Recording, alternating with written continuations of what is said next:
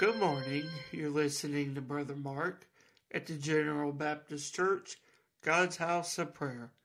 Open with me this morning in our devotion as we look into the letter of the Apostle James, and we're going to read in the 4th chapter as he speaks to the church about precious time given by God.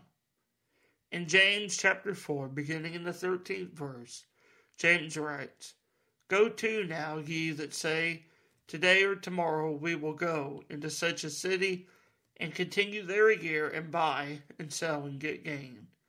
Whereas you know not what shall be on the morrow.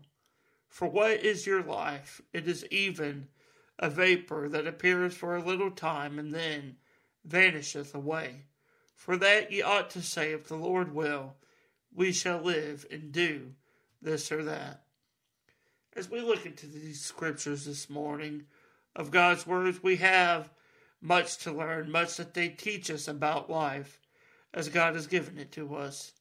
Life is truly precious, and the time within it is as well. We come to the writing of James, who was the brother of the Lord, and no doubt learn much about the essence of life from him. Life and the time we have, or the time we are given on this earth, is precious and must not be wasted on what is not eternal. Life should not be wasted or thrown away on the things that do not have an eternal impact.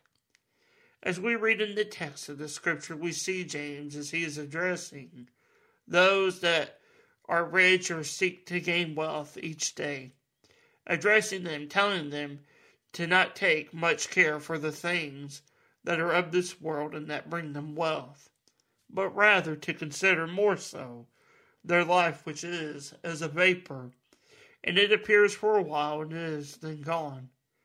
He tells us to whom he addresses that they should consider rather that if it be the will of the Lord, the will of God, then shall they do this or do that, or do what they seek to do. What is James seeking to teach the readers of his letters, seeking to teach the church? It is rather than to seek our own will or pleasures, we must focus on what is the will of God. This is because every moment of life is precious. Each moment comes in an instant and is gone just as fast.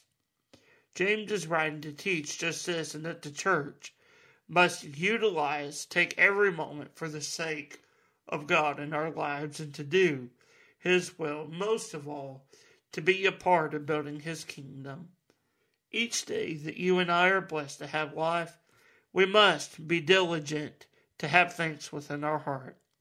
We must also be vigilant to use our life for the purposes that God has given us. Each of us, the Bible teaches, will one day stand before God, our Creator and Maker, and give an account for everything that we have done, whether it would be good or whether it would be bad. Our 70, 80, and sometimes 90 and 100 years on this earth may seem quite long, but they are just a moment. They are just a speck in the eyes of God.